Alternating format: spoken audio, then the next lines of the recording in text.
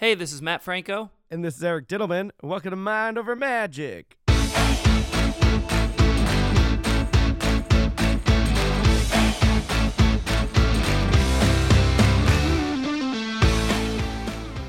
So we're recording this on a Monday, coming off the Oscars.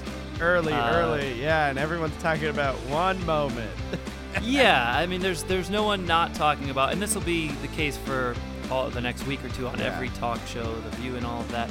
I don't think anyone really needs our input or take on it, but I saw you had an interesting spin of a way we could talk about it here, but also everyone's already given their take, right? You've seen all the memes, all the tweets, all the everything. Yeah. Have you seen any that you really loved? Because I have a favorite. Yeah, there's some that have come out. I mean, by the time this episode comes out, it'll be a week old at this point, but I still think people are going to be talking about it. But yeah, there have been some good memes and some good jokes.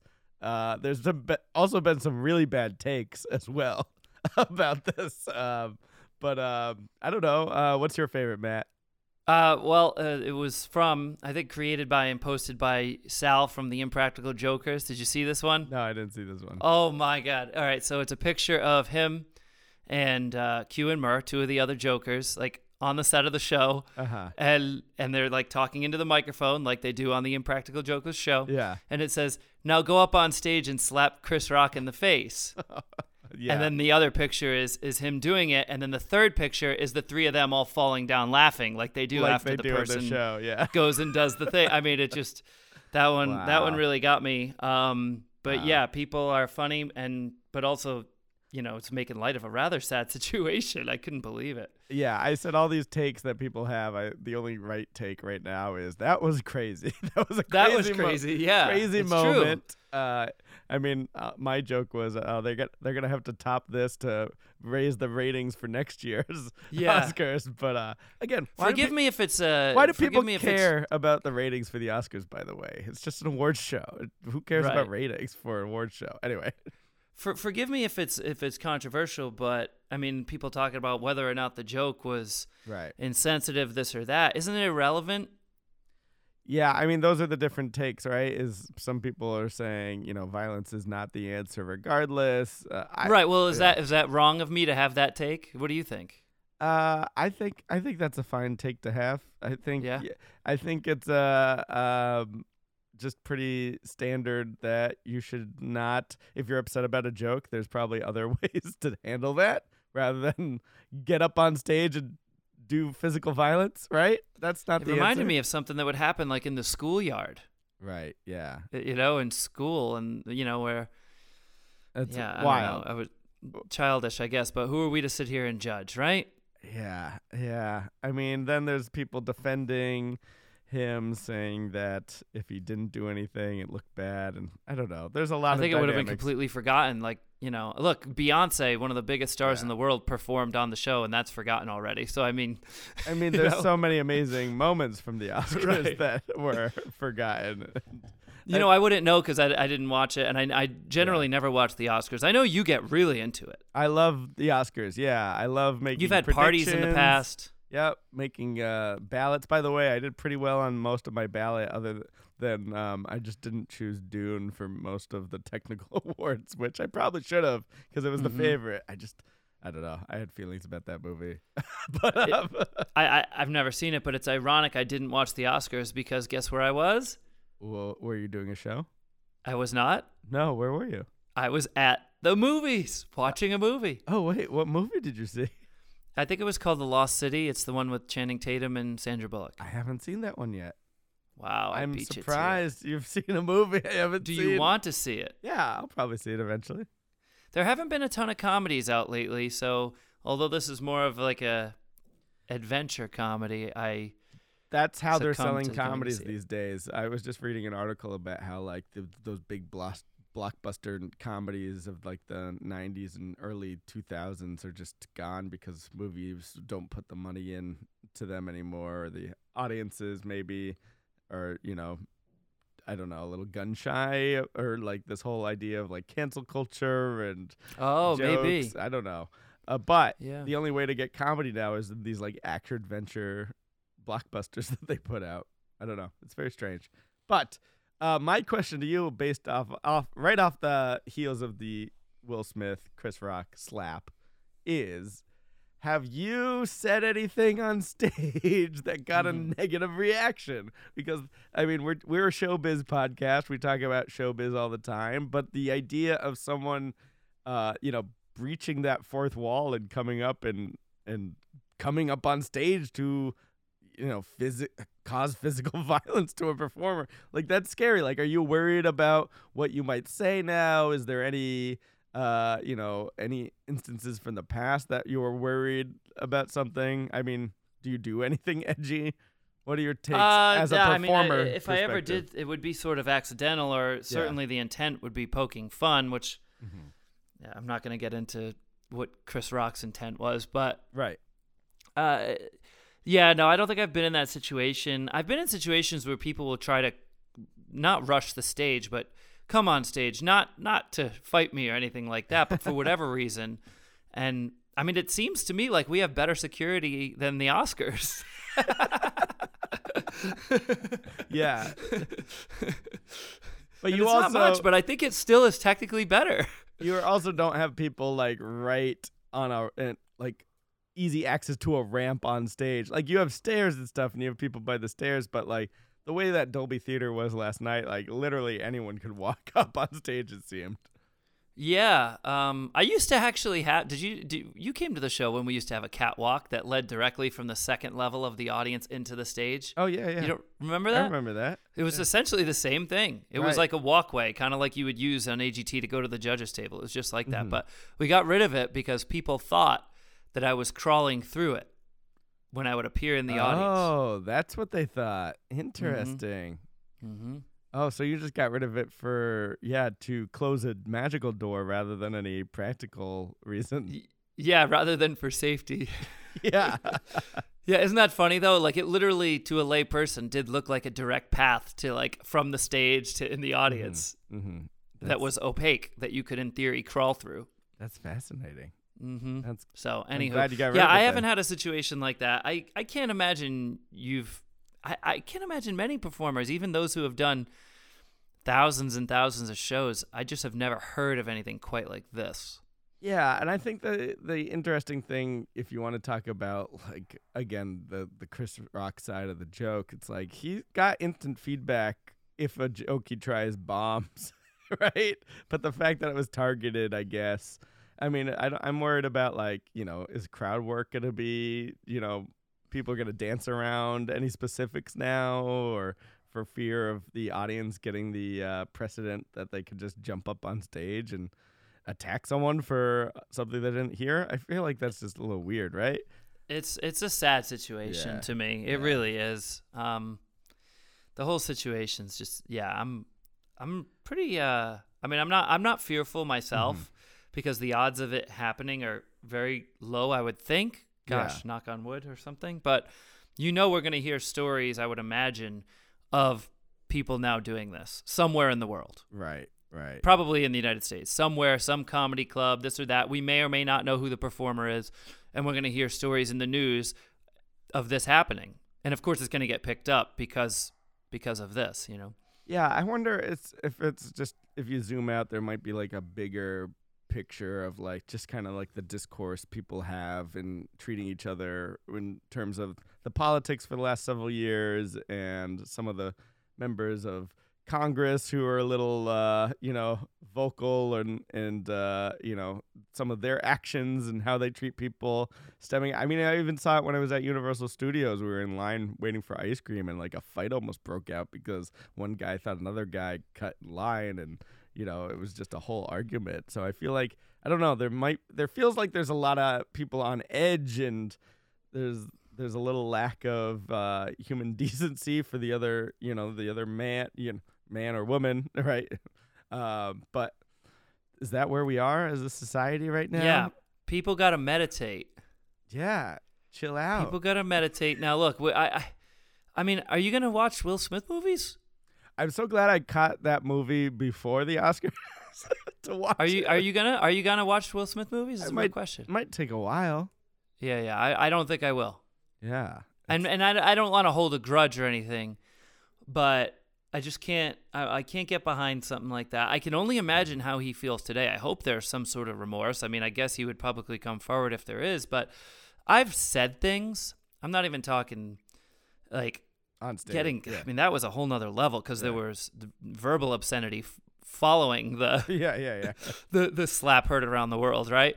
But like, I've gotten frustrated at things and like been ashamed of how I reacted, even just like verbally, like, oh, I shouldn't have allowed myself to get frustrated by that, right? Yeah. And like, I'll literally feel that way a minute later. Right. You're like, oh, I gotta take a deep breath here, you know? Yeah. Or it's sometimes a half hour later, whatever it is. You get frustrated by something, you cool down, that's that. But like, to reach that level, oh my God, I don't know how I would be feeling. I would really probably be beating myself up over it. So yeah, I kind of feel for everyone involved, but especially I think we have to be better as humans. Right. Especially on a night that was supposed to be a celebratory night for him winning like his first Oscar, I believe, right? And I didn't know it was his first. Yeah, and then I mean, he's been nominated before, so then to have this cloud over that, I mean, he must feel bad about it. That's what I'm thinking. But it's also interesting from a psychological standpoint of just how we act as human beings and when our emotions get the best of us and we make poor decisions. I think that's what he was trying to kind of rebound in his speech a bit. But, I mean, there's some interesting psychological experiments that have found out that a lot of the decisions we make when we are emotional, we still stand by those decisions after the emotion has faded, just because we've been in a weird emotional state. So I think we have to find tools in ourselves of when we get to an emotional state where we're kind of losing control or whatever to, like you're saying, to find a way to mitigate it, whether through deep breaths or meditation or so forth, so that we're not making poor decisions in that moment. Yeah. I mean, we all saw him laugh at the joke, too. Yeah. Yeah. Did you see that? Well, I mean, but the other thing, too, and everyone's analyzing this, and we're not going to stay on this topic for much longer because, again, you're not tuning in to hear our take. Just another 25 minutes on this. No, I know. I said we're not going to give our take, and then I forced us both to give our take, and I feel good about it. I actually liked where this has gone. But so just 25 more minutes. I know some people have, laugh when they're in uncomfortable positions. So, who knows why he was laughing. But, yeah, it did look like he was laughing. Here we go. No, I'm just saying. I mean, people laugh and, to avoid confrontation. You're a Smith defender. No, definitely not. I feel like you just defended the Smith. Very much. No, I defended the laugh. As someone who laughs all the time, especially sometimes in uncomfortable situations, I can tell you. It's a tough situation. You know what? We'll probably just have to edit all of this out. No. No, I know we're not gonna. Because if anyone has hopefully it's not too offensive for people that we're giving our real thoughts on this. We feel comfortable enough to do so. So yeah, And if you have a problem, just don't rush up on stage and let us know with your hands. No, right to our email. Matt, what else is going on? Let's move on from Will Smith and Chris Rock. Yeah, well, we had a short week because we talked about my cold. My cold got worse, and I had to cancel my weekend gigs. That's tough. You never want to have to do that. But I'm feeling better enough to hit the road again. So, it's almost like I had the perfect amount of time in between to be able to do these gigs. So, and it's one of those things is when you're on the go and you're keep going. I just saw someone, a friend of mine, post this. It says, if you don't take time to rest, your body will force you to or choose for you. So that's sort of, I feel like, what's happened here. Yeah, that's a real thing. Yeah. So as sad as I was to miss out on Speakeasy Magic this past weekend, everyone was very understanding, and I'll be back at that show sometime soon. Right. Very cool. Glad you're feeling a little bit better. Yeah, I'm feeling much better. Yeah. I caught a performance that we will not be posting a link in the description for. You sent me this video, and I was shocked to say. Not as shocking as someone slapping someone across the face, but you were metaphorically slapped across the face, shall we say? Absolutely. And look, I don't get too bent out of shape out of these things because you may recall this is not the first time this has happened, and it won't be the last. Mm-hmm. And we talk about theft on this show occasionally in regards to magic and comedy and so on.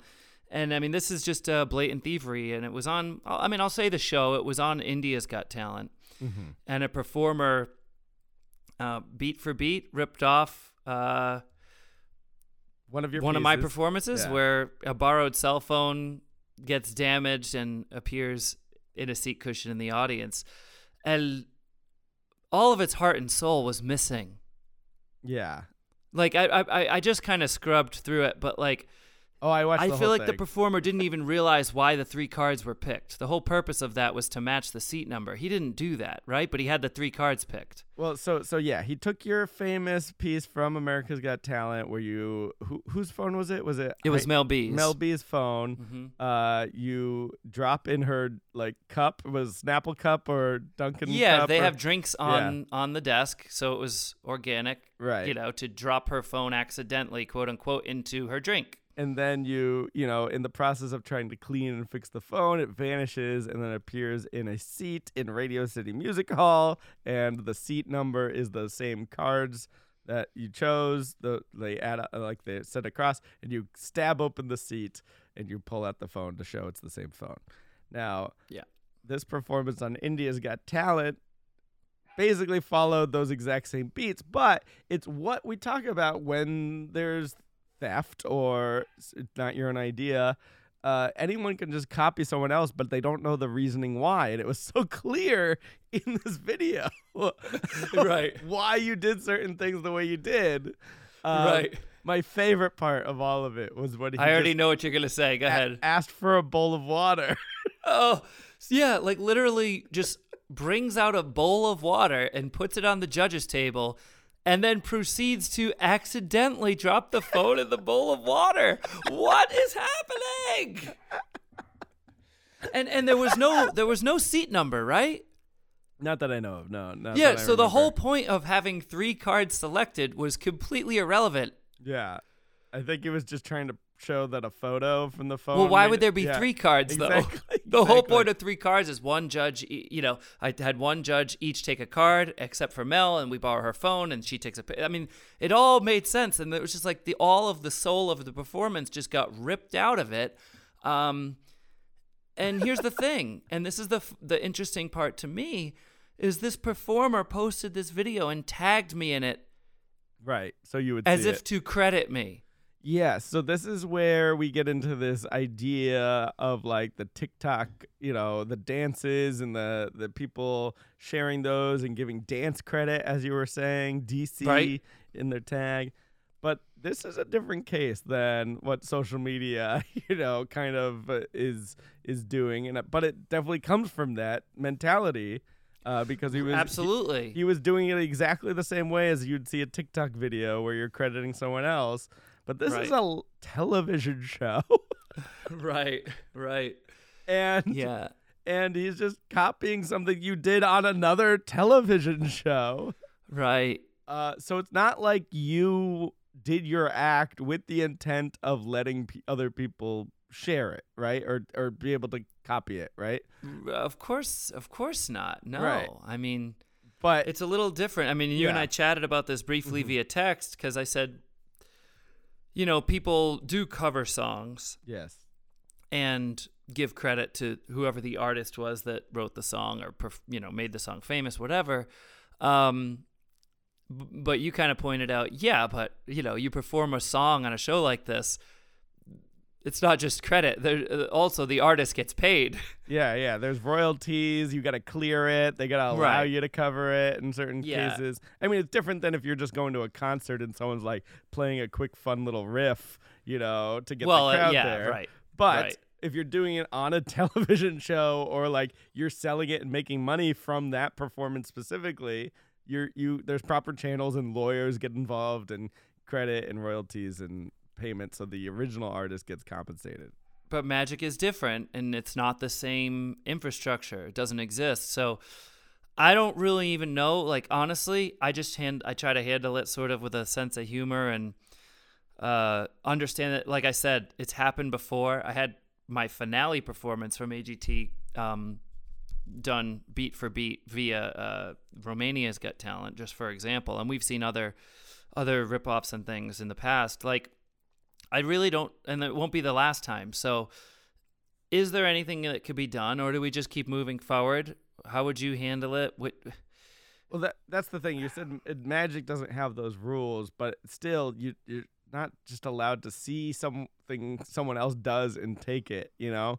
There are proper channels. I mean, if you publish it in a book and give permission to people to perform it that way, then that's, I feel, ethical.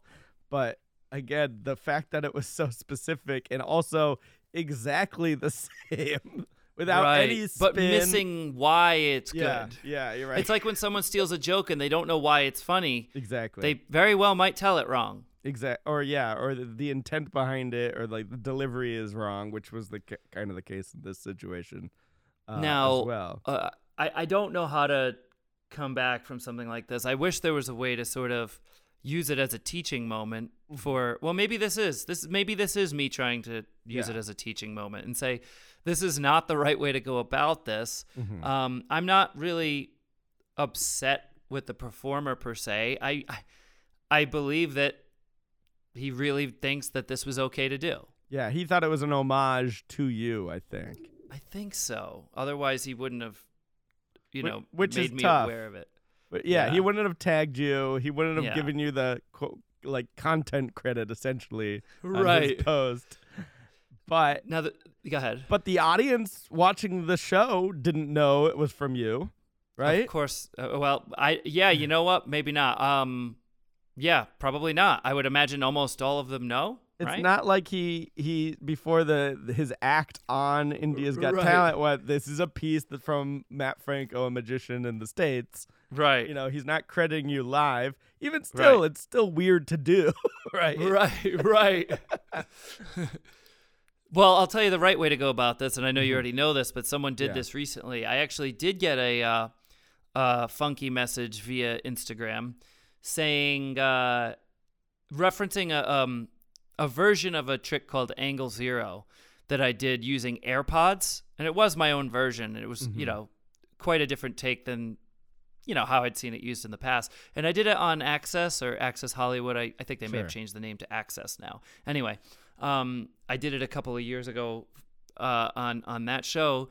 This performer had seen it, said, Matt, I like this and wanted to do something similar inspired by this or work on it and do it not on TV but in my live show, shot on camera and put up for live feed. And I said, go for it. Yeah. You never know if you don't ask, right? Right. Yeah. But that's the way you do it. If you reach out and you're like, oh, I like this idea, I think what you did was smart. You can always ask, and the answer might be yes. But also, if the answer is no, you should respect that no. Right.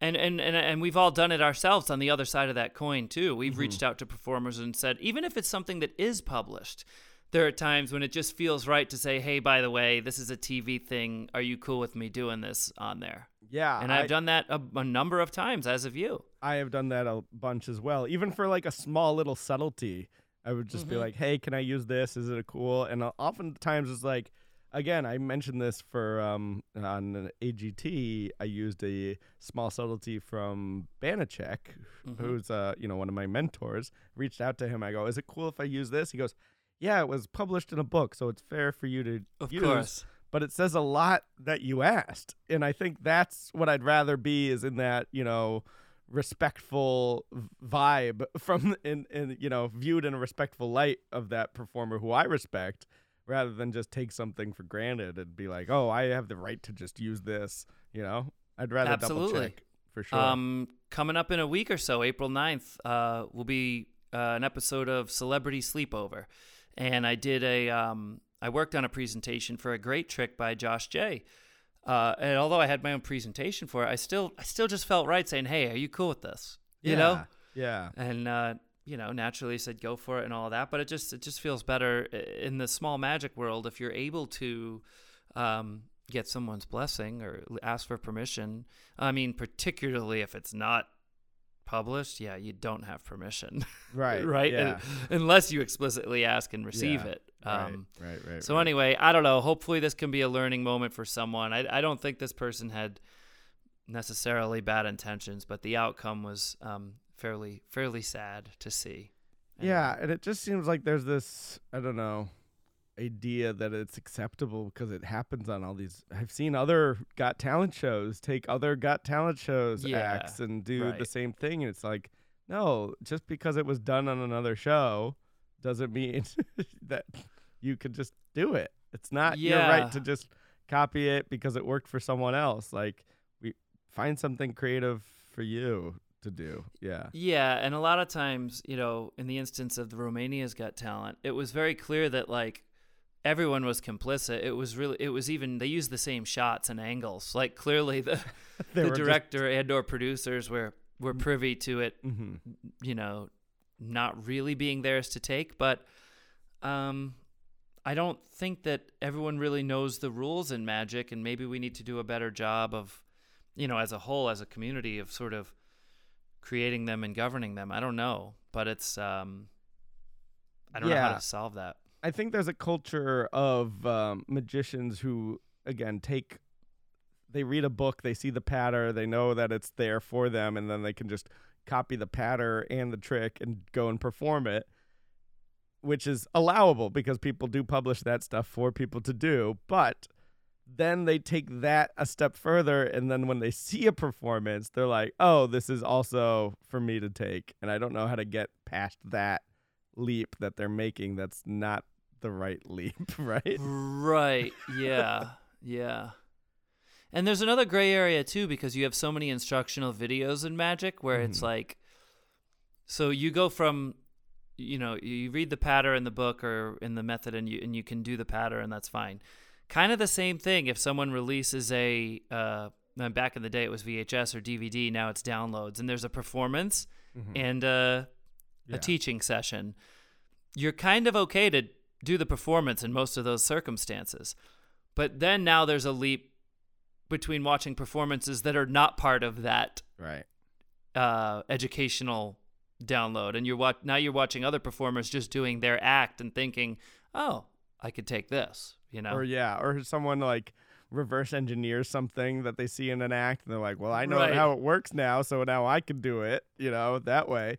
It's like, no, that I think getting past that, I think that's such a dated and old way, and I guess some people learn it that way in magic, but there's definitely a newer generation that's understanding that even if you see a presentation, even if it's in a download video, stream, or book, like, it's not good if you're a performer to just take it as is. Like, you have to add your own twist, your own element. You got to add yourself to it to make it unique to you. And I'm inspired by a lot of people that do that in this art form, and they instantly rise to the top over all the other magic hobbyists or so forth who are just copying things verbatim, because again, there is that inauthenticity to it, because it's not theirs, or it doesn't resonate with them, or they don't know the reasoning behind holding up 3 cards. So I think the default for a lot of the, especially the younger generation, or the people that I see that I'm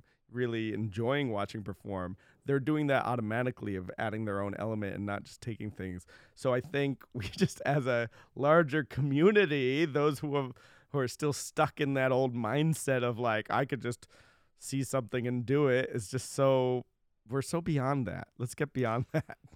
Yeah. Now, before we jump into riddles and trivia, just one last thing on this.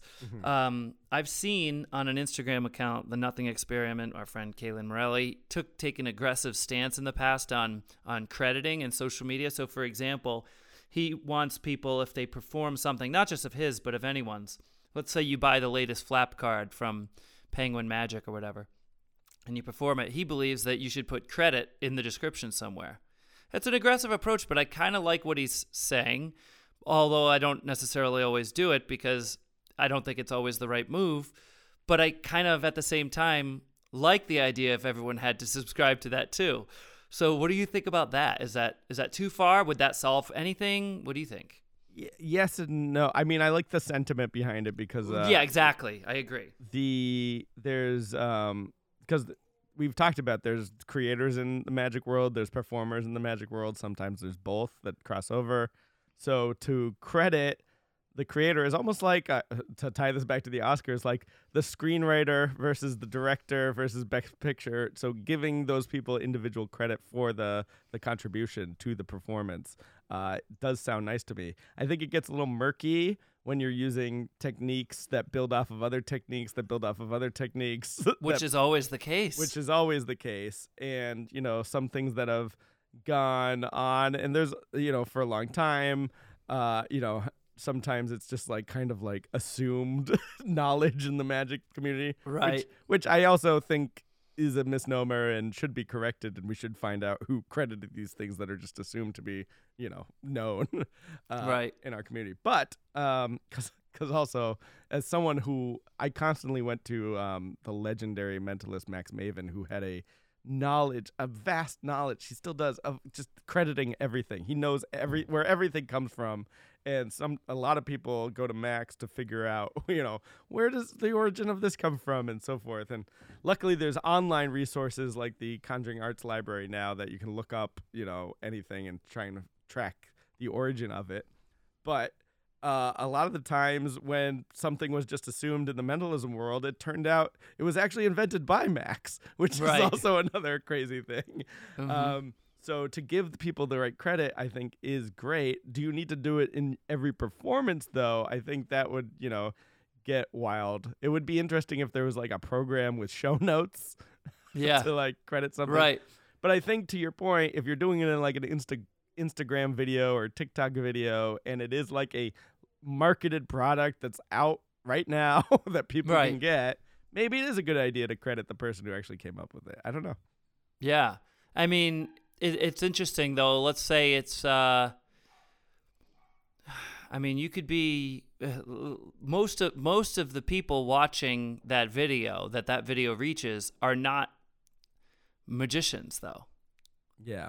So should they just be a click away from purchasing it or finding out the method or Yeah, that's the question. Maybe. How many are actually going to follow up, though? That's the other thing. Who has Probably the time? very few. Yeah.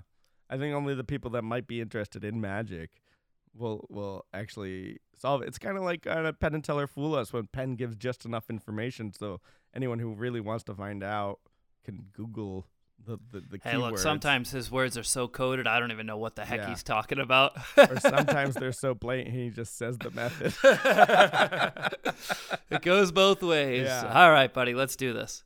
Yeah. So you want to switch gears to Diddle Me This? You got it. Let's do it. Diddle me this, diddle me that. Will Eric end up stumping Matt? Riddles! All right, Matt, here we go. No matter how little or how much you use me, you change me every month. What am I? No matter how little or how much you use me, you change me every month. Yes. Okay, I think I got this. I think the answer is right there in the question. It might be. It is. What do you got? What do you think? I think it's a page. A page? Of a calendar. You psyched me out a little bit because I was like, a page? A page of what? A calendar. A calendar is correct. That is it. Well done. Mm-hmm. You nailed that. Thank you, sir. It's time for trivia. Matt picks up the question, then he stares at it. Eric's at the ready, time to use his wit. Pressure. Trivia, pressure. Trivia time. I am ready whenever you are, Matt, for our trivia, and I'm not just stalling while you pull it up. What are you doing? No, I was stalling. You were stalling? Oh. I have magic trivia once again. Okay, great. What magician was known as quote, the man who fooled Houdini, end quote. I think I know this. Okay. So this was sort of a legend that there was one card trick, I believe, that fooled Houdini. I'm trying to remember if I know what the card trick was. It's something about like a card that he like placed maybe in the deck and then it kept appearing at the top of the deck. Which is called? Like sort of like an ambitious card. Literally, yes. Is it? Yeah. So I'm going to say this is the professor himself, Dave Vernon. That is correct, sir. Yay! And if you go to the Magic Castle, you can sit in that little corner with the picture of Dave Vernon there. Very true. And kind of feel the vibes and hear all the legends of how he was throughout the castle days. Didn't even need the choices. No, were there choices? What were the choices? Vernon and Ed Marlowe and Ricky Jay and one more that I don't remember. Yeah. Are you more of a Vernon guy, a Marlowe guy? Isn't that a topic where? Yeah, there's definitely a debate there. Tell me, I know very little about the debate, but what is the debate? It's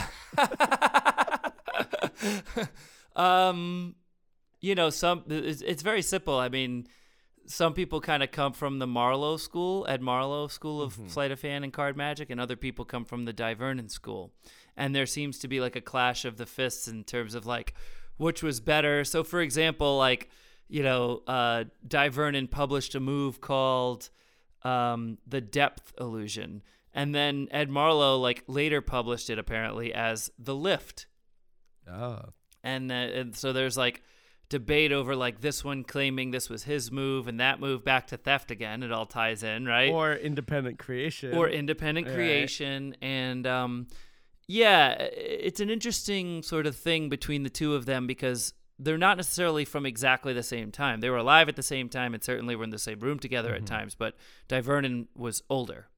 Gotcha. Yeah. So anyway, a lot of people learn from Vernon and a lot of people learn from Marlowe, and people tend to say like my hero is better than yours.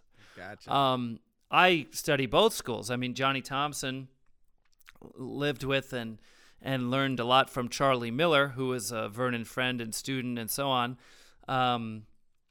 And Bill Malone studied under Ed Marlowe in person for over a decade in Chicago. So, I really feel like I was able to get the best of both worlds and learning from some of my own heroes that learned directly from the two of them. But yeah, I mean, I have both of their books. So, are you more of a Marlowe or Vernon person? Neither. You're not gonna pick a side in the debate. No, to me, it's almost like they're totally different. Yeah. To be honest with you, like I could tell you just by reading it, I could tell you whose material it is because the style to me just feels totally different. And maybe it's just the writing style, right? But I could tell you whose is whose just by a paragraph, I think. Now, they were both sort of in the gambling world a bit, or no? Yeah, I mean it's tangentially. Am I saying that right? Related. Tangentially related. Tangentially might related. Be a T-shirt we'll eventually make. Yeah. Because each of them are tracking down gamblers and trying to, reading Erdnase and trying to learn bottom deals and second deals, and those things are sort of all connected. But both were, I don't mean just magicians, but both were really magicians. And not professional magicians at that, but hobbyists that, published more magic than anyone else. And their impact on the art form was, huge, obviously vast. But I think I read a book a while, like when I was much younger. Maybe it was Vernon was like on the quest to seek out the middle deal. And center deal. That's correct. Yeah, the center deal. Mm-hmm. And I just find it fascinating that they were trying to use techniques that gamblers and cheats were using, but then to figure out how to do them so naturally so that they could do it in a magical setting rather than when you're in a gambling situation and the stakes are high and it's like life or death, could be, Yeah. I feel like I study gambling techniques to this day, and I don't have an interest in gambling. It's very similar to, the spiritualist movement where all these psychic mediums were using techniques And Houdini was famous for debunking a lot of them, but there was, mentalists who were trying to figure out some of these techniques to use in their entertainment performances done more in an ethical way. I think it's, Bert Reese in figuring out, different billet work and so forth, based off of, things that mediums were doing. So that's interesting to seek out kind of what the representation is supposed to look like and then figure out a way to use it and then apply it. It's almost, since we're on the topic of theft, it's Steal Like an Artist, right? It's like Steal Like an Artist. That's a book. Have you read that? Yeah. It's a book, but basically it's to pull ideas from multiple sources rather than one specific person, because then all of that is informing you as an artist so that it inspires and you become an amalgamation of all of those ideas that you're thinking about, rather than being like, I saw Matt Franco rip open a seat and I'm going to take that. Right. It's a little too pinpointed. Yeah, it is. Very much so. Yeah. Here's a request that happens quite often. I want to know how you deal with it, because I have my own answer to this, and I think it's just another educational moment. But do you ever get people who are like, hey, Matt, come to Houston? Or, hey, Matt, come to Minneapolis? Of course. How do you respond to such fans that want to see you? It comes from a nice place, and I like getting those type of things. But sometimes you're like, I can't really do much to get out there. So what do you say to fans who want you to go on tour to get to come to their city if they can't, say, come to Vegas? Which, I assuming in your case, they know you're in Vegas. The truth. Yeah. Hope to make it out there someday. Right. Will you? Yeah, well, here's the tricky part, because I don't do a lot of public shows, right? Right. I do most, some gigs here and there in the city, but I don't, do big theaters, sell tickets, so forth. I'm usually booked for a specific event at a college or corporation for, awards banquet, whatnot. So when I go on, quote, tour, it's really just me getting to gigs, right? And ideally, a nice tour would route those so that those gigs are near each other. But oftentimes, a lot of these clients are like, I have a specific date in mind. I need you then, and we don't care if we're going to get a discounted rate to help your routing. We don't care about saving on travel. Yeah. We just need you on this date. We just need you on that date. So my tours are often one-nighters, flying across the country left and right. And I'd love to get to some of these places that people are like, can you come here or come there? But that requires, I don't know, some sort of venue to reach out to book me for that, I think. And I think people don't realize, I think people think with a tour, you're planning your route and what cities to hit, which isn't really the case in this specific situation. Right. If I was doing a large theater tour, yeah, I'd try to make sure I'm hitting in some of the major cities across the country.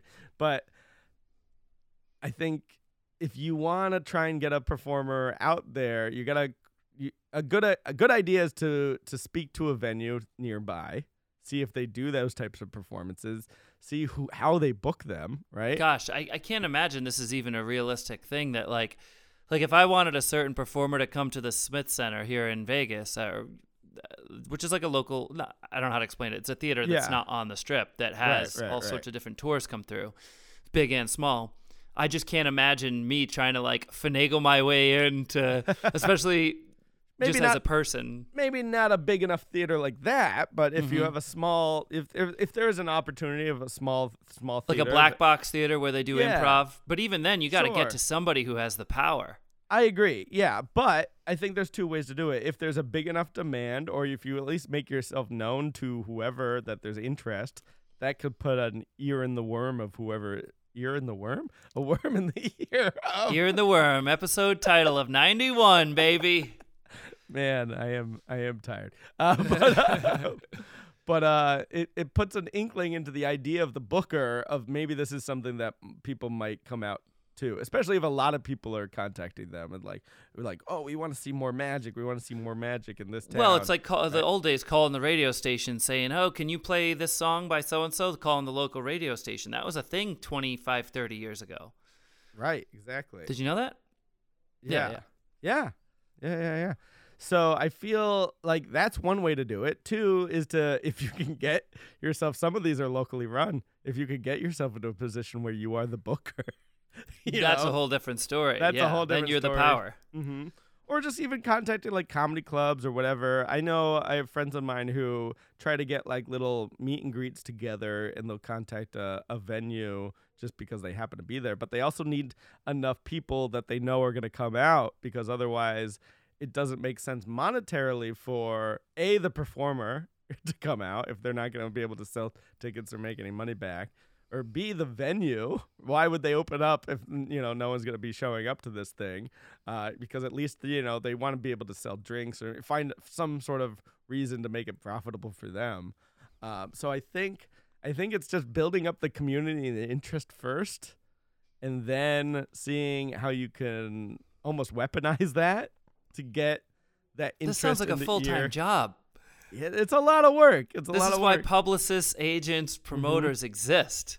That's why, when you've done a tour, you've all been booked through a tour manager. Can you talk about that process at all, or you're just told where to go and you just show up? So a tour manager is literally, what a tour manager is a person who manages the tour physically, is on the road with the artist, right? So if you're a band or a magician, whatever, a tour manager is the one who interfaces with the venue, advances the show, gets there, makes sure everything's in order, and just kind of manages the tour. And if it's a big show like Aerosmith, they'll have a team of tour managers. There'll be a tour manager who's the accountant. There'll be a tour manager who does catering. I mean, they'll literally have several tour managers. Lots of shows at small theaters have a tour manager, one or two. And then that's not really who necessarily books the show. That'll be done through an agent, where they'll go to their promoters in different cities and say, what kind of offers can we get in this city or that city? The offers come in, they route the tour, and it's usually booked through an agent or a manager, I would say. But a tour manager is sort of a separate thing. Right.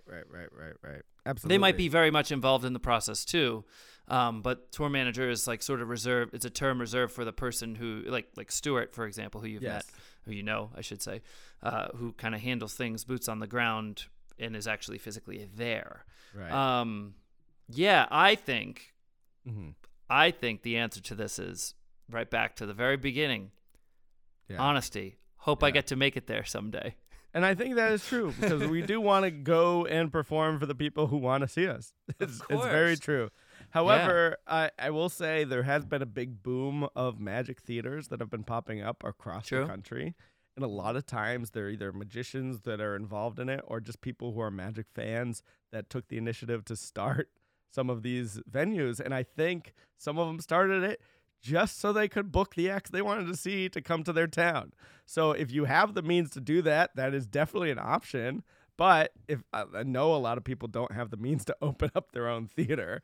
Right. So perhaps if that is something you're passionate about it and you're willing to put in the work, like contacting a local comedy club or a local venue that might be open to like maybe a magic night every Monday of the week or every month, and having sort of like a magic series there. So you can try and find some solution, and then obviously they might not know which magic acts to book. So then you're the one who brought them the idea. You can have a worm in their ear.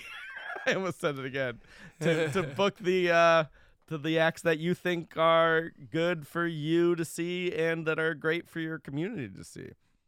So yeah, and you've been doing this a long time. I mean, you planned lots of shows where you used to bring in friends to perform and all that sort of thing back in Massachusetts and so on. So yeah, it is a doable thing if you're passionate about it. But I'm sure it's a lot of work. It can be a lot of work, and then you got to promote it. You got to sell tickets. Some people want a seat guarantee. Some performers want a monetary guarantee, right? To make at least this much, and then maybe do a door deal to split any other additional tickets sold. So you gotta, it's anything with investing, right? And that's why showbiz is such a volatile investment opportunity sometimes, because you don't know if you're gonna make money back. And some people put the money up and see what happens, and like any investment. Yeah, exactly. So I think those are the strategies. But if you are being like, hey, when are you coming to Florida, or when are you coming to so forth? keep your eyes peeled for when we just happen to be in that area, and hopefully it's a public show. Otherwise, you might have to put a little bit more initiative if you can't wait and you want it.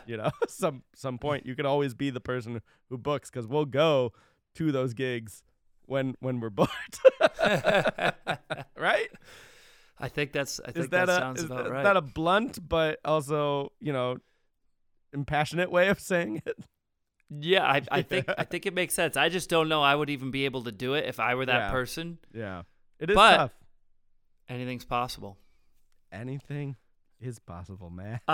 You said you were tired earlier, and that shocked me because I thought you should be warmed up because of what you did, but then you told me you napped in between. But can we just give a mention to what you were doing earlier before? Yeah, it's either going to be coming out the Sunday after this episode comes out, or maybe the following Sunday.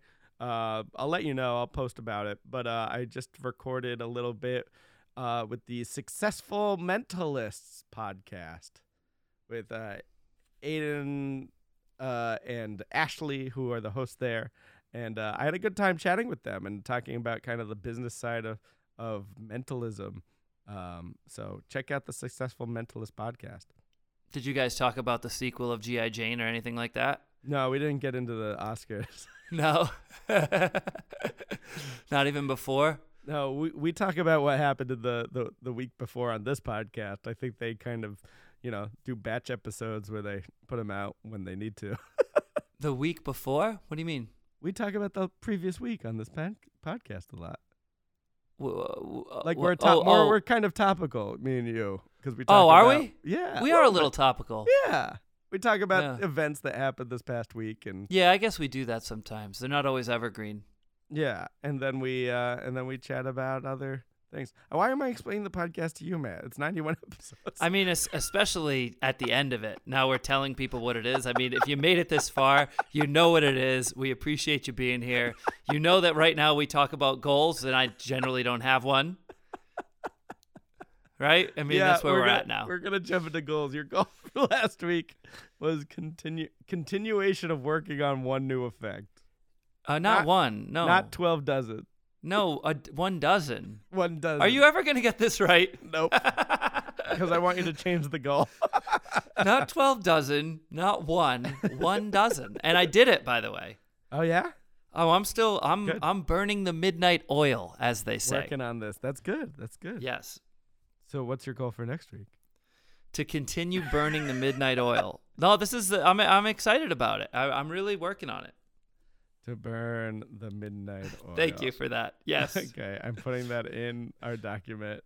Uh-huh. My goal was to rest and get better, and I have been doing that. So Great job, buddy. Great job. I know. I'm ready to hit the road again, do some more shows. And for this coming week and a half until we see each other again on Zoom? I am going to try and get through my busy traveling schedule. And I've got a you don't think that's a good enough goal? You can tell by my facial expression. I'm so just not impressed. Coming from someone who had a real not great goal, I still am not impressed. How about this? I'm going to be going to a booking convention, so I want to make some good contacts and connections. Yes, now we're talking. I'm going to write that. And connections. Perfect. What about plugs, Matt? Tell us your plugs. No, I don't have. My hair is all natural once again. You did that joke last week. I know I did. That's why I said once again. We got to have a different word than plugs. Yeah, come out to Vegas if you're here already. Then certainly Magic Reinvented Nightly at the Link Hotel and Experience. Get your tickets at Ticketmaster.com. Next couple of weeks in a row, I think the 9th of April and the 16th of April will be my episodes of Celebrity Sleepover. On NBC after SNL, but also available next day on Peacock. Enjoy. Especially if you want to see Matt wearing pajamas. That's right. I did wear pajamas on the show, which is a really funny thing to do, by the way, in the middle of the day when it's like clearly 2 p.m., yet everyone's just pretending we're having a sleepover. It's kind of a funny thing to shoot. That is funny. Well, if you take a nap in the middle of the day like me, it's not that weird. Oh, yeah, true. Hey, you know what's funny is like because of COVID, back when I shot it, all the TV shows now, I've told you a little bit of this before, but they say come camera ready. And I had to fly in. I was like, I'm 100% not wearing pajamas on the plane and coming camera ready. I do need to change when I get there. Very funny. Look, I'm not a diva or anything like that, but this is one instance where I'm not coming in camera ready. Yeah. You can check me out at ericdittelman.com if you want to book me for shows that I will travel to.